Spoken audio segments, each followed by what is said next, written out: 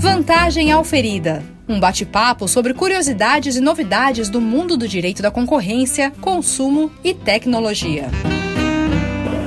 Vamos lá? Eu até esqueci como faz agora. 5, 4, 3, 2,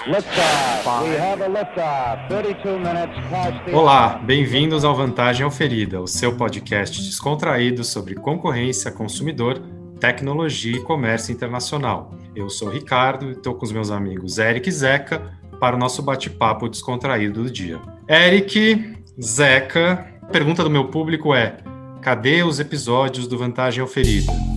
Ok, bomba! Eu sei que os haters vão dizer: o Zeca claramente brigou com o Ricardo. Afinal, o que foi que aconteceu? O que está acontecendo? E o Eric agora vai gravar podcast sozinho. Já estão falando até que entra Mara Maravilha no lugar. Desculpa, haters. Estamos mais unidos do que nunca. Estamos de volta. E temos de dizer também que o Vantagem Auferida é assim. A gente lança episódio quando a gente quer, a gente lança quando não quer, a gente perde o track, mas vocês não vão se ver livres de nós tão cedo. Sem encrenca, barraco, né? Não funciona, tem que ter tudo. Então, feita essa introdução, a gente gostaria de pedir desculpa aos nossos seguidores que cobraram, mas estamos aqui correndo atrás e agora prometemos, não sei se posso prometer, manter a regularidade. Também não poderia deixar de abrir esse podcast agradecendo as quase 30 mulheres que participaram do nosso projeto de março no Instagram do Vantagem Auferida.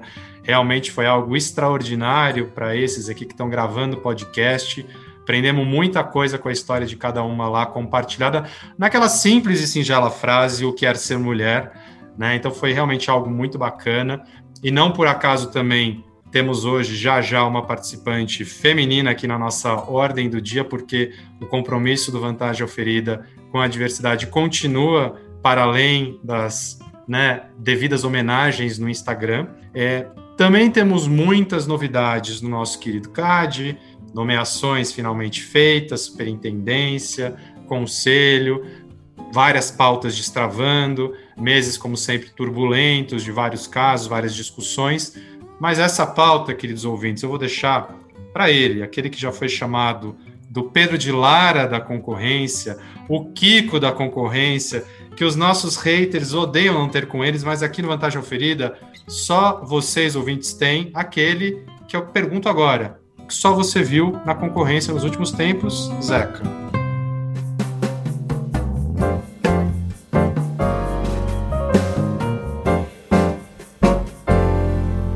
Olá, bom dia, boa tarde, boa noite.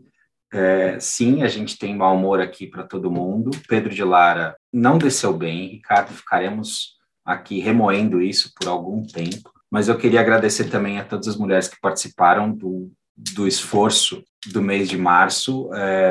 Foi muito esclarecedor, né? O Ricardo incorporou o Antônio Abujanra no programa Provocações e fez aquela pergunta: o que é ser mulher? E eu acho que foi muito, muito educativo, né? Eu acho que é o mínimo que eu posso dizer é que foi educativo. Ouvir tanta gente bem-sucedida contando sobre a sua história, né? De uma perspectiva diferente. Eu queria que mais gente ouvisse e se aprendesse um pouco com aquilo. Acho que foi muito, muito bacana. Muita coisa aconteceu na concorrência nesses últimos tempos, inclusive a Vantagem Auferida foi a Washington. Eu acho que é um fato inédito, né? Antes não existia Vantagem Auferida, estivemos em Washington, passamos por toda aquela maratona muito cansativa, muito divertida, engrandecedora, e tem muita coisa para comentar. Tem pareceres interessantíssimos da SG sobre fundos de investimento, temos outros temas relevantes, como o Ricardo pontuou, mas eu gostaria de destacar aqui uma coisa que está na moda e eu acho que merece uma reflexão posterior, muita gente aí preocupada com o Elon Musk comprando o Twitter, como se isso fosse um problema concorrencial, e aí eu fico um pouco com aquela sensação aqui, gente, qual que é o mercado relevante em que opera o Twitter, né? O espaço público, ele é relevante como formador de pauta, é uma discussão muito interessante para a gente ter do ponto de vista da concorrência. Alguém que controla a praça pública, é isso mesmo? Faz alguma diferença no mundo, considerando a quantidade de usuários do Facebook ser muito maior? Assim, tem muita coisa aí por trás, antes da gente chegar na variável de concorrência, né? E até mesmo quando a gente fala em liberdade de expressão, calma lá, né? Olha o tamanho da ferramenta, né? Fica a sensação sempre de que as coisas são muito amplificadas e tudo tem que virar notícia. Eu não sei, eu tô aqui particularmente rabugento hoje, tudo vira notícia, o pessoal tem que ficar dando notícia 24 horas por dia, cansa isso, né? Zeca, bom dia, boa tarde, boa noite aqui para os nossos ouvintes. Eu até queria depois ouvir a nossa convidada sobre esse caso do Elon Musk do Twitter. Acho que talvez a coisa interessante seja um dos maiores casos de compra por pessoa física, se é que foi por pessoa física, né? Talvez a estrutura do deal seja de alguma maneira interessante, não sei. Mas concordo contigo, Zeca. Qual que é a relevância do Twitter para esse espaço competitivo aqui? E aí você falou, tudo fica amplificado. Por definição, é a estrutura do produto, né? Então, assim, quando você compra um produto que, por natureza, amplifica discurso e o engajamento decorre né, engagement, né? Lá vai o prêmio Framboesa para mim hoje. É natural que essas coisas ganhem a dimensão que ganham, principalmente nos Estados Unidos, porque aqui no Brasil eu acho que o Twitter ele tem uma presença muito menos importante do que lá fora. Aqui o Instagram ainda é bem mais relevante. Mas, de fato, como disse o Ricardo, um monte de notícias legais aí do CAD, né, com conselho praticamente fechado, mas aí a gente tem outubro e novembro de 2023, a gente tem tudo de novo, né? Então a gente vai ter, acho que são quatro novas nomeações já em outubro e novembro de 2023. Então, assim, se você estava animado com 2022, 2023 vai ter versão 2, pós-eleição ainda, então vai ser bastante animado. Mas vai lá, Ricardo. Bom, ouvintes, vocês viram que o Eric e o Zeca estão inspirados. Essa é a hora que eu tenho que pegar essa bola dividida de novo, né, e botar aqui no meio de campo, porque é hora da gente explicar um pouco nosso episódio e falar do famoso troféu Framboesa M&A, né, Eric? Mas aqui no Brasil, fusões e aquisições. Eu acho que essa é uma pauta que a gente queria falar há bastante tempo, né? É algo que acho que encanta muito quem vai para a área de direito concorrencial, que é essa vivência com o mercado de M&A, onde a gente perde um pouco o nosso lado advogado processualista e fica muito mais objetivo, tem discussões econômicas e eu acho particularmente para quem está na área há bastante tempo, a gente sabe o que significava ser um advogado de CAD com M&A na Lei 8884 e o que significa ser hoje um advogado de CAD na atual Lei de Defesa da Concorrência e a interação próxima que a gente tem com os departamentos de M&A. Por isso, esse é o nosso tópico e por isso que eu estou aqui com ela, que é minha amiga, que eu vou deixar que ela se apresente, que é a Cristina Bueno. Cris, é com você. Conta pra gente um pouquinho da sua trajetória. Oi, gente. Boa tarde. Eric tem que falar bom dia, boa tarde, boa noite, então vamos lá. Bom dia, boa tarde, boa noite. Eu sou a Cristina Bueno, na verdade me chamam mais de Cris Bueno. Sou sócia do Sescom Barrier, então estou junto com o Ricardo, mas antes, e estou no escritório há 9 anos, mas antes de virar, né, advogar e trabalhar no escritório, eu trabalhei em Investment Banking por 15 anos, comecei minha carreira no antigo Patrimônio Private Equity, que não existe mais, virou Pátria. Depois eu trabalhei na Goldman Sachs por 9 anos e meio, aqui em Londres e Nova York. Depois eu fui montar o Standard Bank, que é um banco sul-africano, e depois eu fui remontar o UBS, a área de Investment Banking, com a equipe toda, quando o UBS vendeu de volta o BTG. Aí depois de tudo isso de 15 anos, eu falei, bom, já que eu fiz 2 faculdades, que eu tenho minha OAB, bonitinha, tal, deixa eu pôr na prática tudo que eu aprendi do lado financeiro e advogar. E aí eu lembro no dia que eu fui conversar com a Maria Cristina Sescom, falando, olha, Cris, estou querendo mudar de carreira. Ela brincou, tá louca ou tá séria? Eu falei, não, tô bem séria, é isso que eu quero fazer do resto da minha vida. E ela falou, então é para cá que você vem. Ela me conhecia desde estagiária e estou muito feliz com essa mudança. Acho que me ajudou muito o conhecimento financeiro, conhecimento da prática do M&A, entender o negócio, o racional de negócio e como os números se comunicam, e para fazer o contrato refletir isso. Eu brinco que o contrato, no fim, é muito mais uma fórmula do que qualquer outra coisa. Qualquer coisa que você escrever, ou você está dando para um, lado ou para o outro.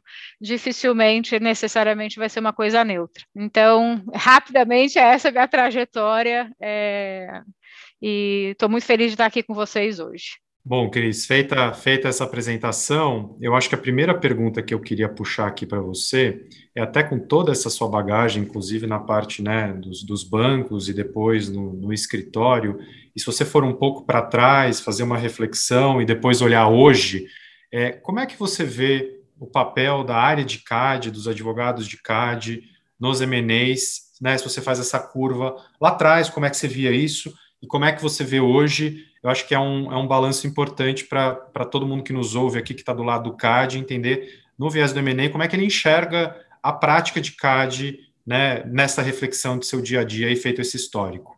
Tá, bom, eu acho o CAD crucial, até acho que foi por isso que a minha amizade com o Ricardo cresceu tanto, embora a gente tenha uma afinidade desde o dia 1 no escritório, mas é realmente o trabalho conjunto.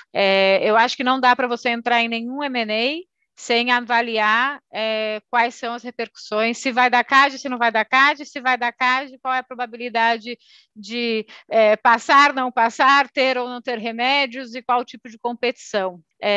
Quando a gente estava no banco, eu acho que era uma análise muito mais de quem é o melhor comprador. Então, às vezes, você poderia receber uma oferta financeira fenomenal de um cara que potencialmente você tinha que esperar 1 ano para fechar e poderia não fechar. E aí, como é que você vai cobrar isso e o custo de oportunidade de você deixar outra proposta na mesa?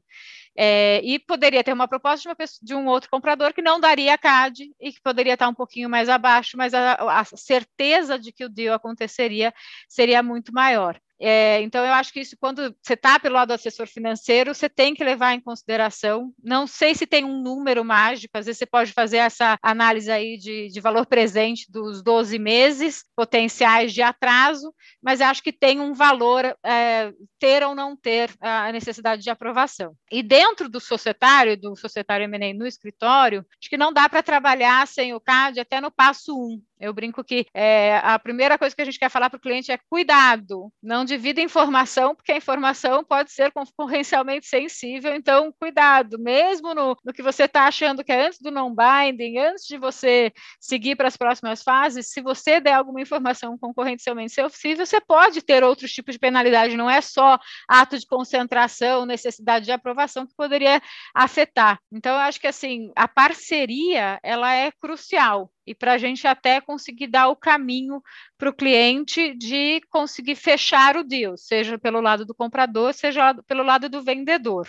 E essa análise também de prévia, de vai ou não vai ter CAD, eu acho que ajuda muito a escolha dos nossos clientes a seguir ou não seguir com uma operação. Então, muitas vezes, eu acho que a parceria prévia, ela possibilita o cliente gastar menos dinheiro, gastar menos tempo, menos esforço com uma transação que potencialmente não vai sair ou vai dar tanto trabalho para sair, tanta exposição para sair, que era melhor você ir para uma opção alternativa. Então, em resposta curta, eu acho que não dá para fazer M&A sem CAD, e eu acho que também o CAD hoje não cresce, mas não sobrevive sem o M&A. Então, a parceria conjunta para a gente entregar o melhor para o cliente em todos os aspectos. Cris, até pegando um pouquinho do gancho, vou dar um passo atrás aqui na tua reflexão, e você falou uma coisa agora no final muito interessante, você falou assim, olha, tanto para o M&A é importante ter um bom conhecimento de CAD, quanto CAD ter conhecimento de M&A, né? Nesse ponto, e aí eu queria que você pensasse também naquela pessoa que está na graduação, está na faculdade também, que tipo de conhecimentos você acha absolutamente essenciais para alguém, por exemplo, que está no CAD, entender de societário, se é que você chama de societário, se é que você chama de corporate, se é que você chama de direito comercial, como provavelmente eu e o Zeca somos os únicos que chamam ainda de direito comercial. Eu e o Zeca estudamos no Código Comercial desde o século XIX, né, Zeca? Estamos aí juntos. Mas, Cris, esse ponto é que tipo de conhecimento, ou até uma dica de livro, né, para que alguém de CAD conheça a tua área. E aí, 2, me deixou muito curioso você sair de banker para advogado. o que te atraiu de volta para a nossa profissão, sendo que o Zeca e eu aqui, a gente está tentando sair. A gente quer virar banker, né, Zeca? A gente quer fazer outra coisa. Eu nunca vi alguém rasgar dinheiro e achar bonito. Vai lá, Cris, toma esse abacaxi e descasca. Tomei uma porrada agora, mas tudo bem, vamos que vamos. Tô feliz, Zeca. Alegria pessoal, felicidade, satisfação pessoal. A gente nem começou ainda, Cris. Calma que eu vou falar mal de banker ainda. Senhora, tenha calma.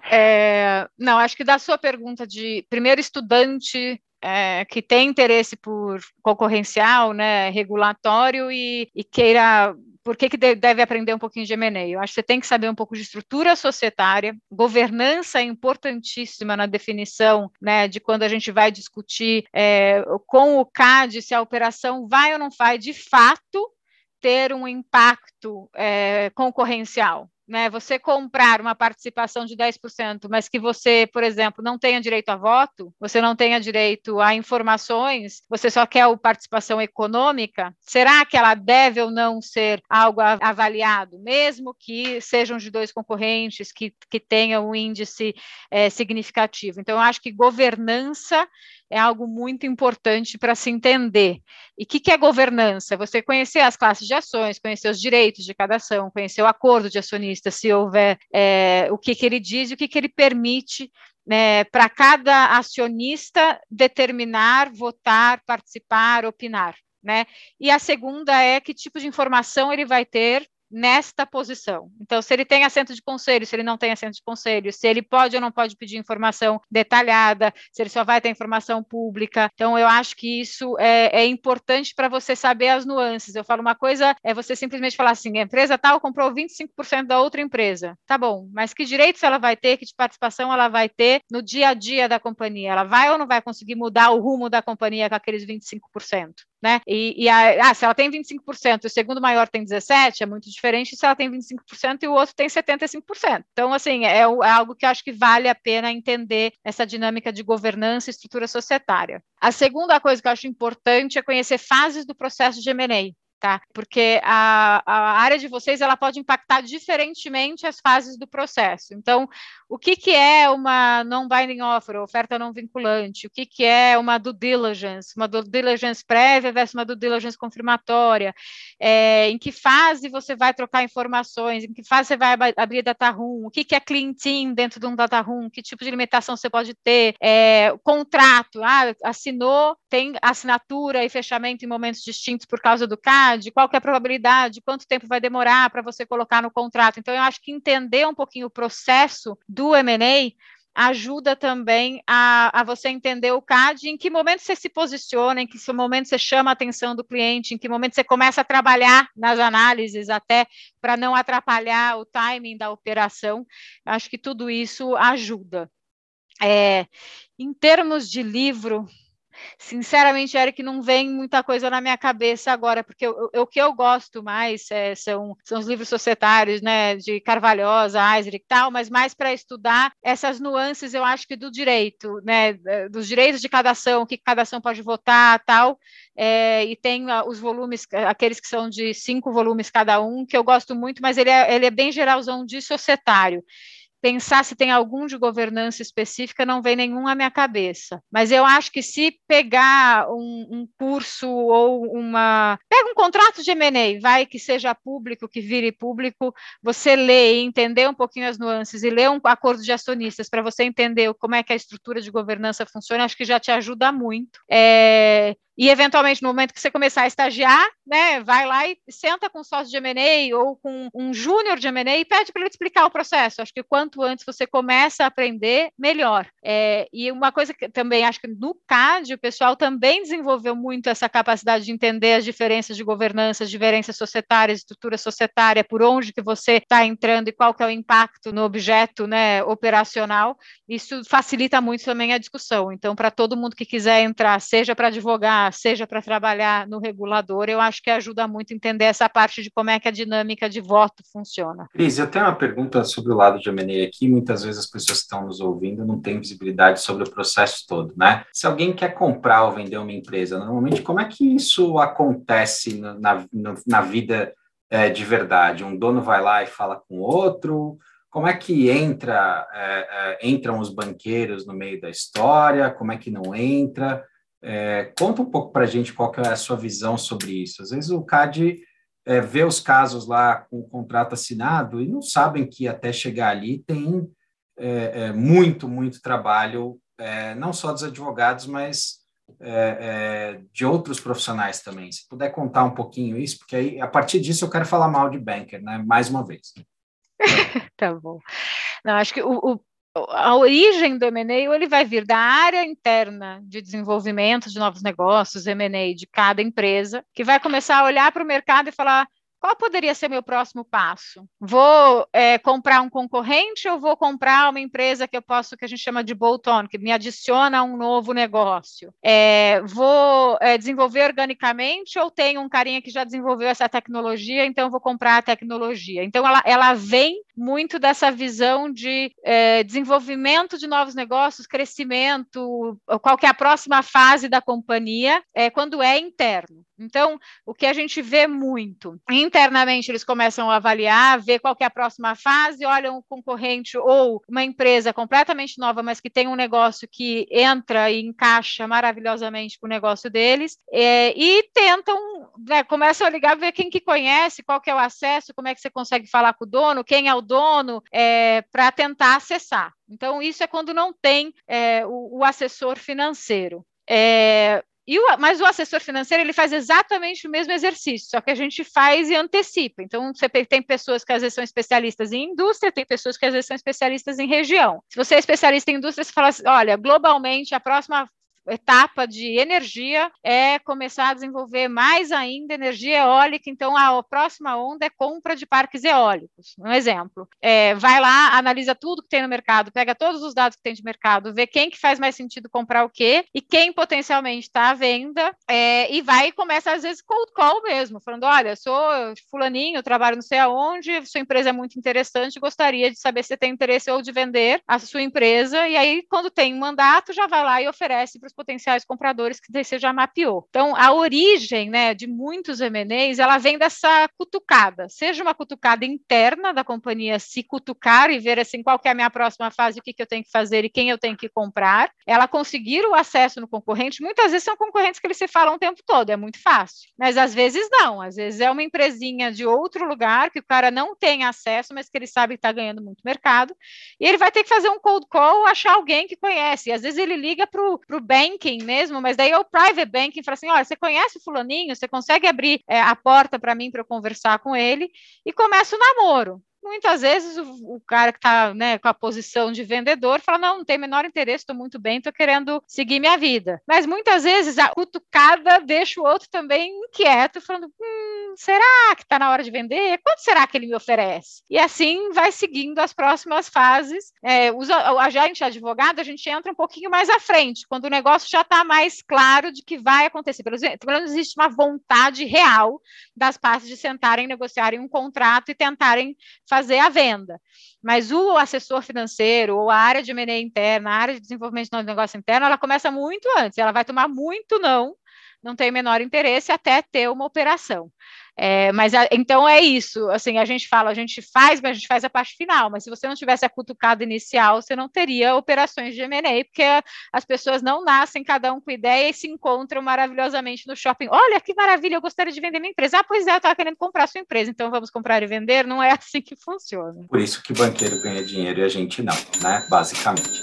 Mas quem escreve Infomemo, Cris? Explica para gente, porque eu recebi esses dias que era uma pérola, que basicamente dizia o seguinte: olha, eu tenho aqui um ativo para ser vendido que tem um share de 50% de mercado e altas barreiras à entrada. E eu li aquilo e eu falei: meu Deus do céu, né? Essa pessoa aqui precisa aprender a escrever documento, e eu, particularmente, sou da tese de que documentos internos têm, sim, um peso importante na análise de mérito do CAD. Eu acho que não é todo mundo que compartilha dessa opinião, mas eu acho que esse tipo de documento é smoking gun, sim, é bem difícil. Quem escreve essas porcarias? Explica pra gente. Então, normalmente é o banker, né? É alguém mais júnior que vai começar. Quando a gente, aí eu vou fazer propaganda, eu falo muito isso, quando a gente é contratado desde o começo do processo, então você foi contratado, o banker foi contratado por um vendedor que quer vender sua empresa, o quanto antes a gente entra, a gente pede para olhar teaser, a gente pede para olhar infomemo, para a gente dar essa revisão de forma de venda. Né? Você tem que tomar muito cuidado. Você pode ser grande, você pode ser relevante, mas cuidado, porque o que você está escrevendo aqui pode tornar a sua aprovação, seja para quem for, muito impossível, exceto para um novo entrante. Então, a gente geralmente, quando a gente começa muito cedo, então decidiu, contratou o banker, contratou o advogado, a gente revisa e a gente faz todos esses comentários. E aí, para quem a gente continua trabalhando, Zeca, normalmente no segundo, no terceiro, eles já tomam cuidado, que eles já tomaram tanta bronca na primeira e na segunda, que a gente fala assim, cuidado, não é assim que se escreve, acha outra forma, não dá para pôr dessa forma o mercado, cuidado da forma que você vai fatiar o mercado, porque isso pode impactar substancialmente a aprovação no futuro. Então, a gente já chama essa atenção. Muitos bancos têm treinamento interno também, tá, Zeca? Então, acho que a gente nem também... parece, tá?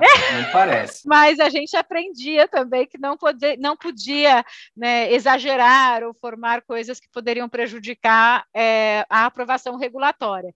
Mas é um negócio que é aquela coisa, é o vendedor, é o comercial, né, tentando vender aquele ativo e pintá-lo de cor-de-rosa, e a gente falando, olha, ele é cor-de-rosa sim, mas põe um cinzinha por cima, porque senão você vai ter problema mais para frente. Então, o quanto antes a gente entra, menos problema pode ter no futuro, sabe, Zeca? Eu acho que isso, você está sentindo isso, porque se você pega lá na frente, o CAD pede durante a documentação, me manda todos os documentos relevantes, infomemo, teaser, não sei o quê, para ver como é que vocês mesmos se descreveram, né? Aprovação dentro do conselho, né? Reunião de conselho, tudo isso, você tem que tomar cuidado, né? Então, a gente tenta chamar atenção, mas muitas vezes nem passa pela gente, e muitas vezes a gente já chegou numa fase mais avançada do negócio e todo esse linguajar já foi usado amplamente e pode criar problema. Eu digo a sua opinião também, tá, Zeca? Eu acho que afeta sim. Se você mesmo está falando, quero comprar porque eu vou ser o maior, o melhor e o mais poderoso, e ninguém mais vai conseguir entrar porque eu fechei todas as barreiras de entrada, acho que você já deu todo o caminho para o CAD entender onde ele pode ver os problemas.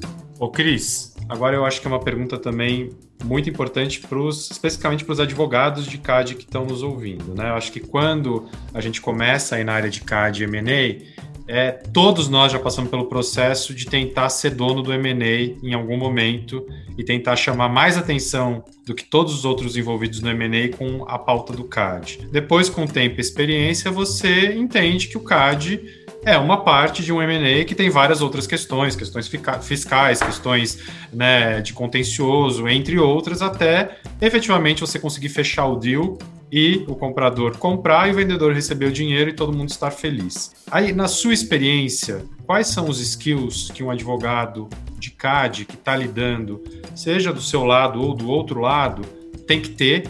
E quando que esse cara ou essa mulher atrapalha o seu deal, né? Que skills ele tem que pode botar um deal a perder? O primeiro skill é colocar palavras em inglês no meio da frase em português. Sem isso, não existe diálogo com o advogado de corporate. Corporate M&A. Mas isso é uma dificuldade, esse anglicismo é horrível, às vezes eu me sinto super mal e ainda tendo trabalhado em investment banking, né? Tá vendo? Mais um.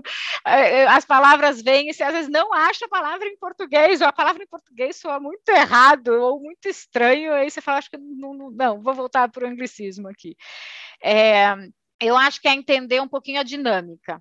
Mas isso eu acho também que é muito essa parceria entre time societário e M&A e time CAD, de chegar e falar assim, olha, vai ter signing closing, mas olha, o CAD é um dos problemas ou é o maior problema, a gente precisa achar uma solução e dar conforto, como é que a gente consegue escrever isso aqui no contrato para melhorar, quem vai fazer principalmente o filing, como é que a gente vai conduzir, mas olha, tem essa questão fiscal que também que é enorme, então não chama muita atenção, vai ter o signing close de qualquer forma, a gente conduz o CAD durante o signing close, então eu acho que é muito mais interação e entender a operação e as especificidades da operação do que só ficar levantando a bandeira. Tem CAD, cuidado que vai ter CAD, o CAD pode dar pau, então vamos lá, assim, todo mundo sabe, mas não mata o deal, a gente está querendo fazer, então vai ter, né, o período, então não ponha 120 dias, já põe lá 1 ano, porque vai demorar 1 ano, calma, deixa, se a gente quer acreditar que vai demorar 180, depois prorroga para mais 180, porque daí todo mundo está incentivado a fazer a operação mais rápido. Se o CAD que demorou, tudo bem, foi a influência externa, a gente não afetou. Lição número 2, venda sonhos. Não, positividade. Cris, desculpa te interromper aqui, mas conta uma história de terror então pra gente, já que você está sendo muito polida, diplomática. O Ricardo fez uma pergunta e falou assim: olha, eu quero saber quando que a gente atrapalha, quando que o Ricardo atrapalha. Eu sei que o Ricardo nunca atrapalha, mas o Zeca. Então conta uma história de terror pra gente, não precisa dar nome não, ou se você quiser dar nome, a gente põe um pi na gravação depois com o Janari, tá? História de terror é quando a gente acha que vai ser rito sumário e de repente alguém vai lá e faz uma análise e vira rito ordinário. Você já assinou, já pôs o prazo lá rapidinho, não vai fechar em 90 dias, tá tudo lindo, tá tudo maravilhoso, nem se preocupou com o CDI direito, porque tava curtinho o prazo, então não é briga que eu quero comprar. Aí vem um dado e percebem, não, olha, mas tem uma verticalização aqui, com essa verticalização aqui, acho que pode dar o rito ordinário. Não, calma, veja, você falou que era rito sumário, pelo amor de Deus, mantenha esse rito sumário, vamos fazer pro rito sumário, porque senão vai morrer o Deus. Então, Ricardo sabe muito bem de que Deus eu estou falando, mas não foi culpa dele, foi realmente dados incorretos que recebemos, que isso também dependemos dos dados que vêm dos dois lados, mas esse eu acho que é a pior notícia que o CAD pode dar, né, a equipe de CAD pode dar para a gente, olha, fizemos a análise aprofundada e agora é rito ordinário. Cris, eu acho que eu escutei a mesma frase que você disse agora, na mesma sequência, os mesmos problemas de alguns advogados hoje no almoço. Então, é impressionante. Foi a mesma sequência, rito ordinário, verticalização, talvez um problema de conglomerado aqui. Foi exatamente a mesma coisa. Então, perfeito. Deixa eu fazer uma perguntinha.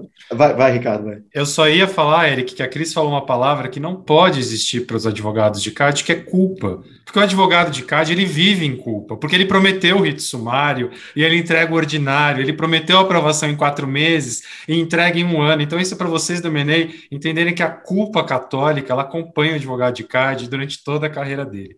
Eric, vai lá.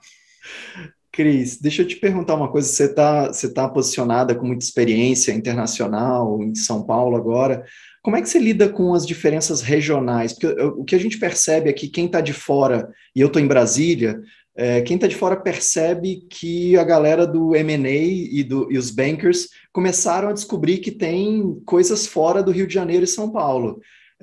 Como é que vocês lidam com diferenças regionais, com empresas familiares no norte, no Mato Grosso, com agro? Como é que você vê esse desafio para esse trabalho?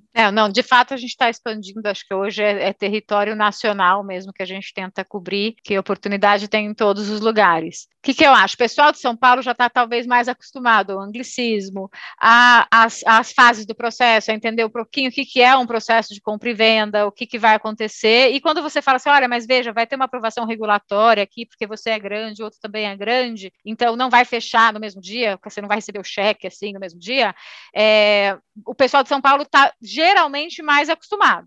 Né? E aí, quando você vai para outras cidades, etc., talvez ele nunca ouviu falar o que é M&A, M&A, o que é isso, né? Eminim é o cantor, então a gente tem que explicar um pouco mais o processo. E eu vou te falar, eu gosto.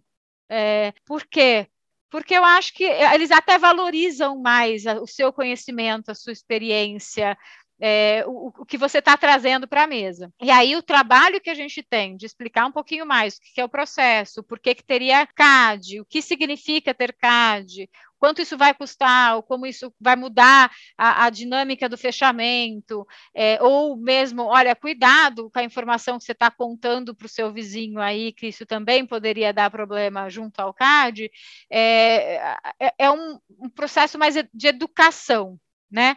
E aí depois eu acho que o processo segue bem igual, mas eu acho que é isso, é falta de contato no dia a dia para entender do D0. Então a gente tem que fazer um processo mais educacional do que necessariamente só executar e fazer os comentários do contrato.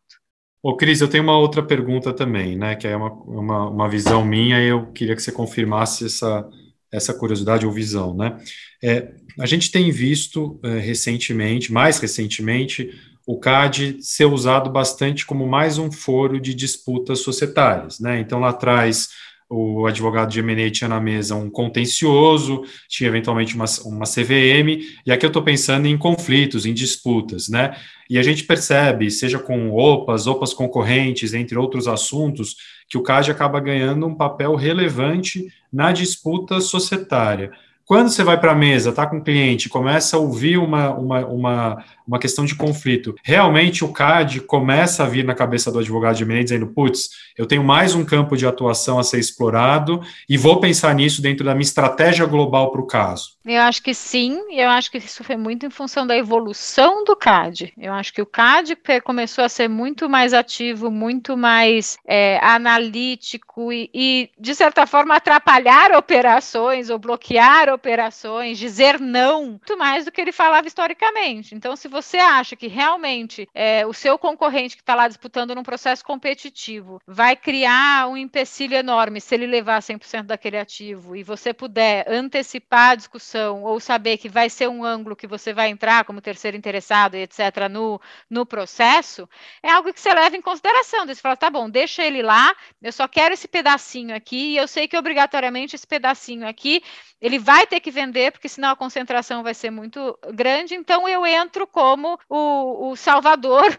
da pátria do M&A a hora que ele já tiver feito o total, e eu não preciso pagar tanto por isso, não quero pagar esse múltiplo, porque senão a operação dele não sai. Então eu acho que essa estratégia de entender um pouquinho mais como vai ser a aprovação, se o seu concorrente que você perdeu o processo competitivo vai ter problema, se posiciona, se antecipa, já sabe quando vai entrar, para você entrar com o terceiro interessado e ir lá com o seu o argumento para tentar sair com o que você gostaria de sair desde o começo, por exemplo. Aí, por que eu estou falando isso? Porque muitas vezes o vendedor fala, eu não vou fatiar, eu vendo 100% e não vou fatiar.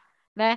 Aí o comprador vai falar assim, putz, mas se eu comprar 100%, eu vou ter um problema muito sério aqui, porque o CAD não vai me aprovar, porque essa região aqui, com certeza, eu vou ter uma concentração muito alta.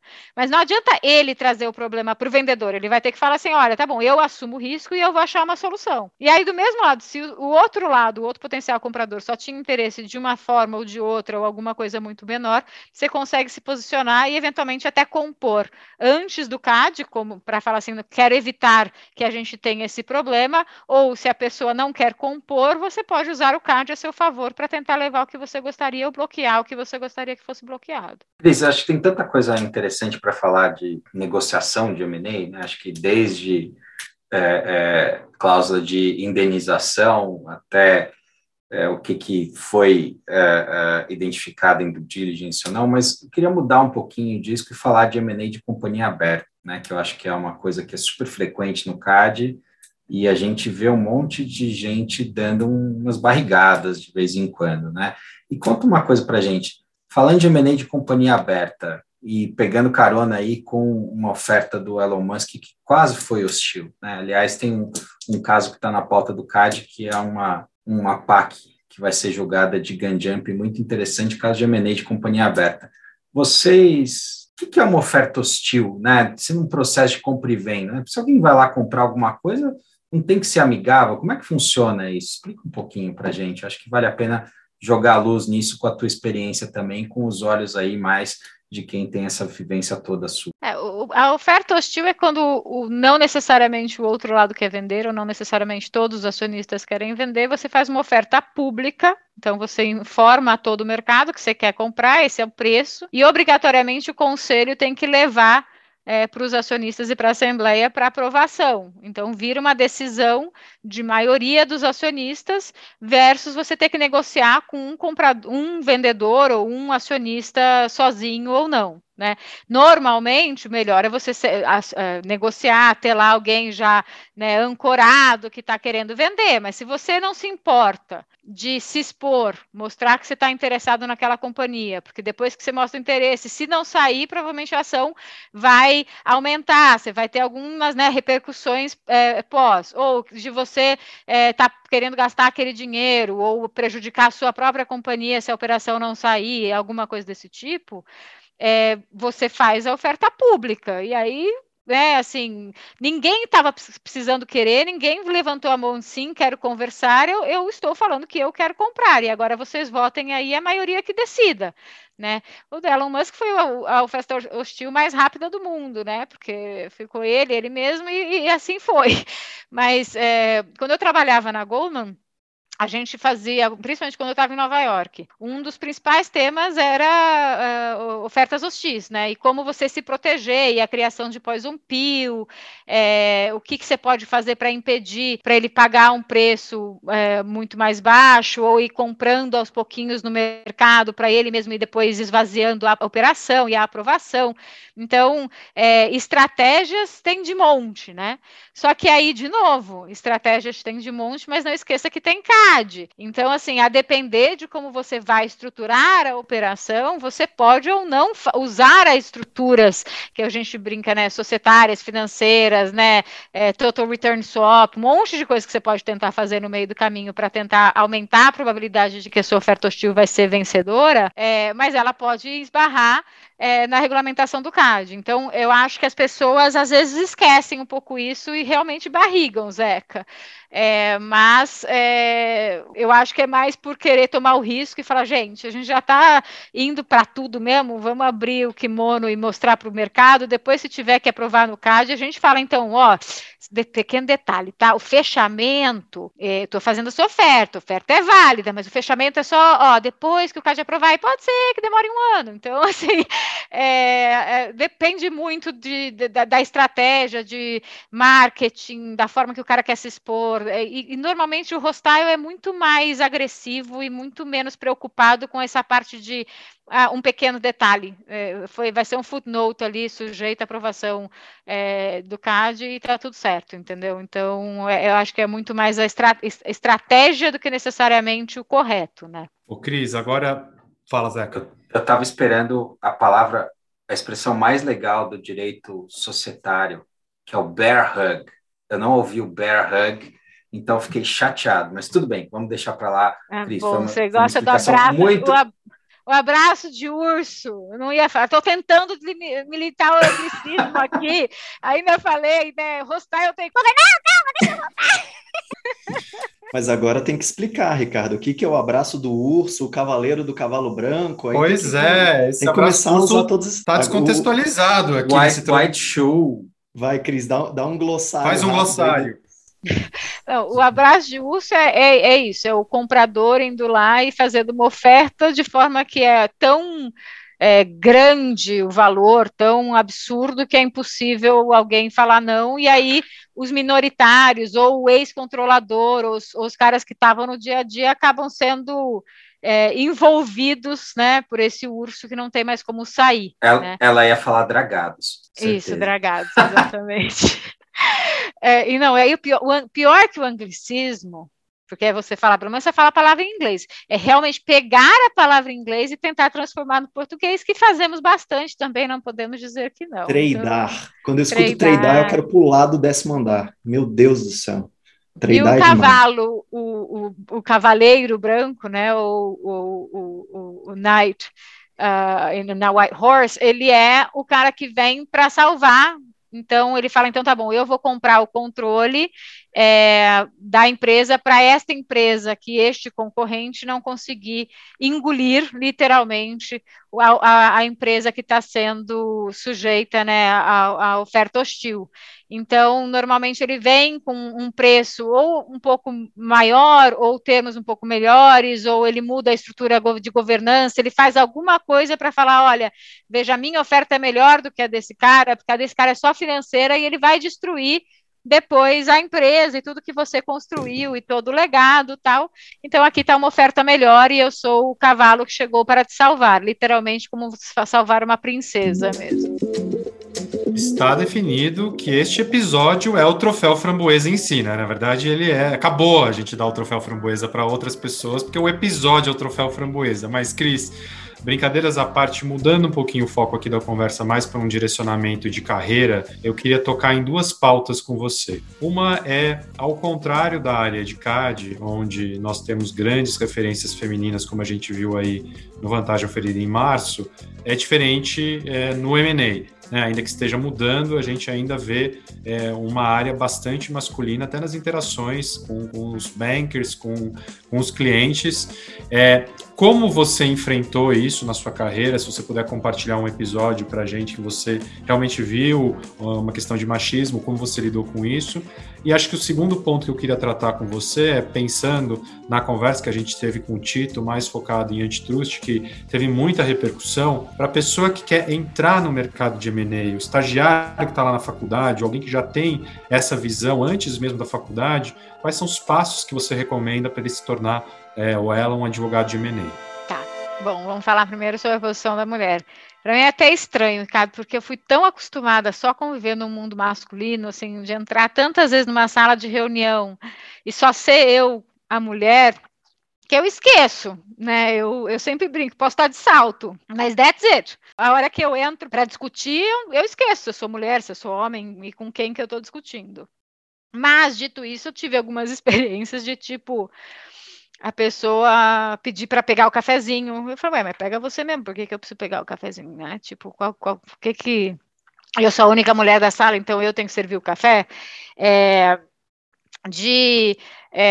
Fazer comentários, né? Você está muito bonita hoje. Aí você fala, mas eu tô aqui como profissional, não tô aqui desfilando. Então, eu acho que são frases, mas que você aprende. Teve uma mentora minha na Goldman em Londres, que ela falou uma palavra que era muito boa. Você aprende a ter uma casca de cobra, mas cada vez mais alta e mais dura, porque cada vez que você escuta uma frase dela, vai sair um pedacinho. Mas ela é tão grande, tão grande, tão grande, que não tem problema, não chegou na sua pele, não te afetou, e você seguiu e sorriu e segue a vida. Eu não sou dessas que vou confrontar, eu não sou dessas que vou questionar, eu simplesmente não vou reagir, né? Mas eu acho que é questão de costume e não pensar muito nisso, entendeu? Eu acho que você tem que pensar que você está lá com uma profissional, que você acredita na sua capacidade e que você vai estar discutindo de igual para igual, independentemente se é homem, mulher ou, né, se é negro, se é branco, assim, não faz diferença. Você está lá como profissional da mesma forma que ele está lá como profissional. Mas teve muitas circunstâncias da minha vida que só era eu, a mulher na sala, e eu olhava e falava assim, nossa senhora, que estranho, né? E vamos lá, e liderando a operação. Então, mas você vai criando confiança, você vai abrindo seu espaço e ganhando seu espaço pelo seu conhecimento, né? E pela sua capacidade de trabalho. E o resto você esquece. Não vou deixar de me arrumar para o cara não falar que eu estou bem vestida. Eu vou continuar bem vestida porque eu gosto de me arrumar mais para mim, mas não para entrar na reunião. Então, acho que é muito nessa linha, sabe? Mas não é uma coisa, Rick, que eu poderia dizer que me incomoda, porque realmente é uma coisa que eu aprendi a lidar de uma forma para não me incomodar. E se eu vi mais frases durante minha vida, entrou por aqui, saiu por ali, e não processei e seguimos. Estou lá para trabalhar. E aí, como dica, eu acho que assim, se você tem uma vontade de trabalhar, né? Por que M&A é legal, né? Porque M&A sai na capa de jornal, porque você, teoricamente, está lidando com operações super relevantes ou que vão transformar o mercado, e você vai estar muito mais na vida ali, do dia a dia, do que só um contencioso, por exemplo, né? Eu acho que você tem que olhar a parte financeira. Daí eu realmente acho que não adianta você fazer só o curso de direito, entender tudo de direito societário, entender, Eric, do direito comercial antigo, e saber tudo que você está fazendo ali, saber todas as regras de como você vai ou não aprovar tal matéria, ou qual é o quórum, que tem quórum qualificado, que dá recesso, que não dá recesso. Se você não entender o econômico, O M&A, ele só funciona se o econômico funciona.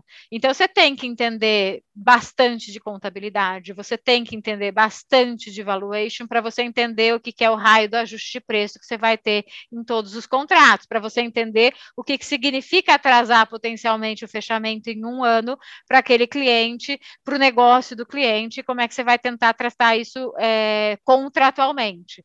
Eu acho que todos os advogados de M&A que não entendem muito dessa parte financeira acabam tendo muito mais dificuldade de escrever o contrato, entender o contrato e ter discussões produtivas para achar o meio termo de como endereçar os pontos. Ô Cris, a gente aqui no Vantagem Oferida, a gente já aprendeu ao longo de mais de um ano aqui de episódios e temas. A gente sempre, nesse primeiro ciclo, vou chamar assim, porque parênteses, né, as pessoas não fazem mais aniversário, elas têm um novo ciclo. Nesse nosso ciclo, a gente fez temas genéricos e a gente sempre termina um episódio, de certa forma, frustrado, porque a gente não consegue cobrir nenhum décimo daquilo que a gente tem para falar numa pauta de M&A, e é por isso que a gente tem muita oportunidade, de certa forma, para fazer outros episódios mais específicos. Eu acho que o propósito aqui é mesmo dar uma visão geral, é provocar, né, quem está nos ouvindo nos diversos temas que podem surgir. A gente cobriu alguns aqui, tem vários outros que a gente queria tratar, mas eu estou fazendo essa defesa toda porque, sim, a gente está se aproximando de 1 hora de episódio, acredite ou não, então a gente precisa encaminhar aqui para o final, mas eu acho que fica aqui entre nós três, vendo você falar, uma reflexão de quantos campos a gente pode discutir e quanto é importante os advogados, os economistas, o próprio CAD, ou seja, hoje é a nossa base de ouvintes, né, que é plural, entender quais são os desafios, na verdade, do outro lado da mesa e como a gente acaba impactando o dia a dia de uma coisa que é muito maior que nós, que é, como eu falei, é o ato de comprar e vender, e aí sim a gente remonta ao simples Código Civil, que é pagar o preço pela coisa e receber, né? Dito isso, a gente tem que fazer um corte aqui do episódio, mas já é conhecido aqui no Vantagem Oferida que a nossa convidada, ou nosso convidado, não sai daqui sem pagar uma prenda comigo, e aqui eu vou ter um pouco mais de prazer em fazer essa prenda, porque você é minha amiga, então é claro que eu vou ser ácido, como eu sempre gosto de ser. É o quadro, tá, Cris? Depois do Zeca, o que só o Zeca sabe, que esse não dá para copiar, porque só ele existe aqui para responder essa pergunta, é o segundo quadro mais copiado da concorrência. A gente gosta disso porque concorrência gera concorrência. É o De Frente com Gailard. Vou fazer 4 perguntas para você e eu quero um ping-pong, bate-bola. Apenas me diga que se está pronta depois do Zeca dar a sua nota ácida. Eu sacanear, cara, que a gente só a gente tem você, na verdade.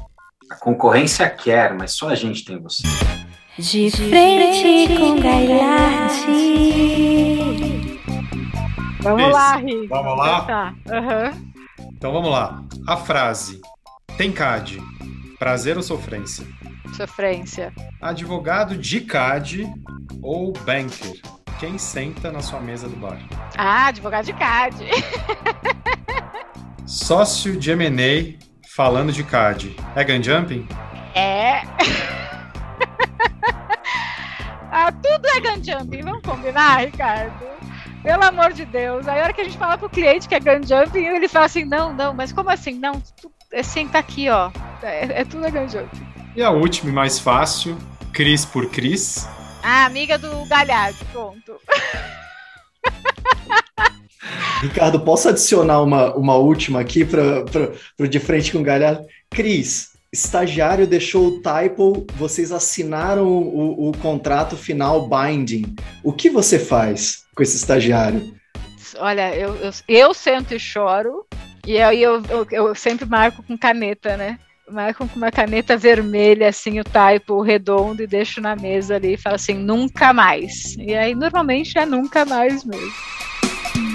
Então é com esse clima de sofrência que eu vou pedir para o nosso editor pôr aqui a nossa música de sofrência, que a gente vai encerrando o Vantagem Oferida de hoje. O Vantagem Oferida CAD e M&A, então é o CAD e Troféu Framboesa de 2022. CAD M&A número 1, né? Porque eu acho que a gente vai desdobrar isso daqui em vários pacotinhos, né? Eu acho que merece. Não tenho a menor dúvida. Cris, do meu lado, queria agradecer muito a sua participação.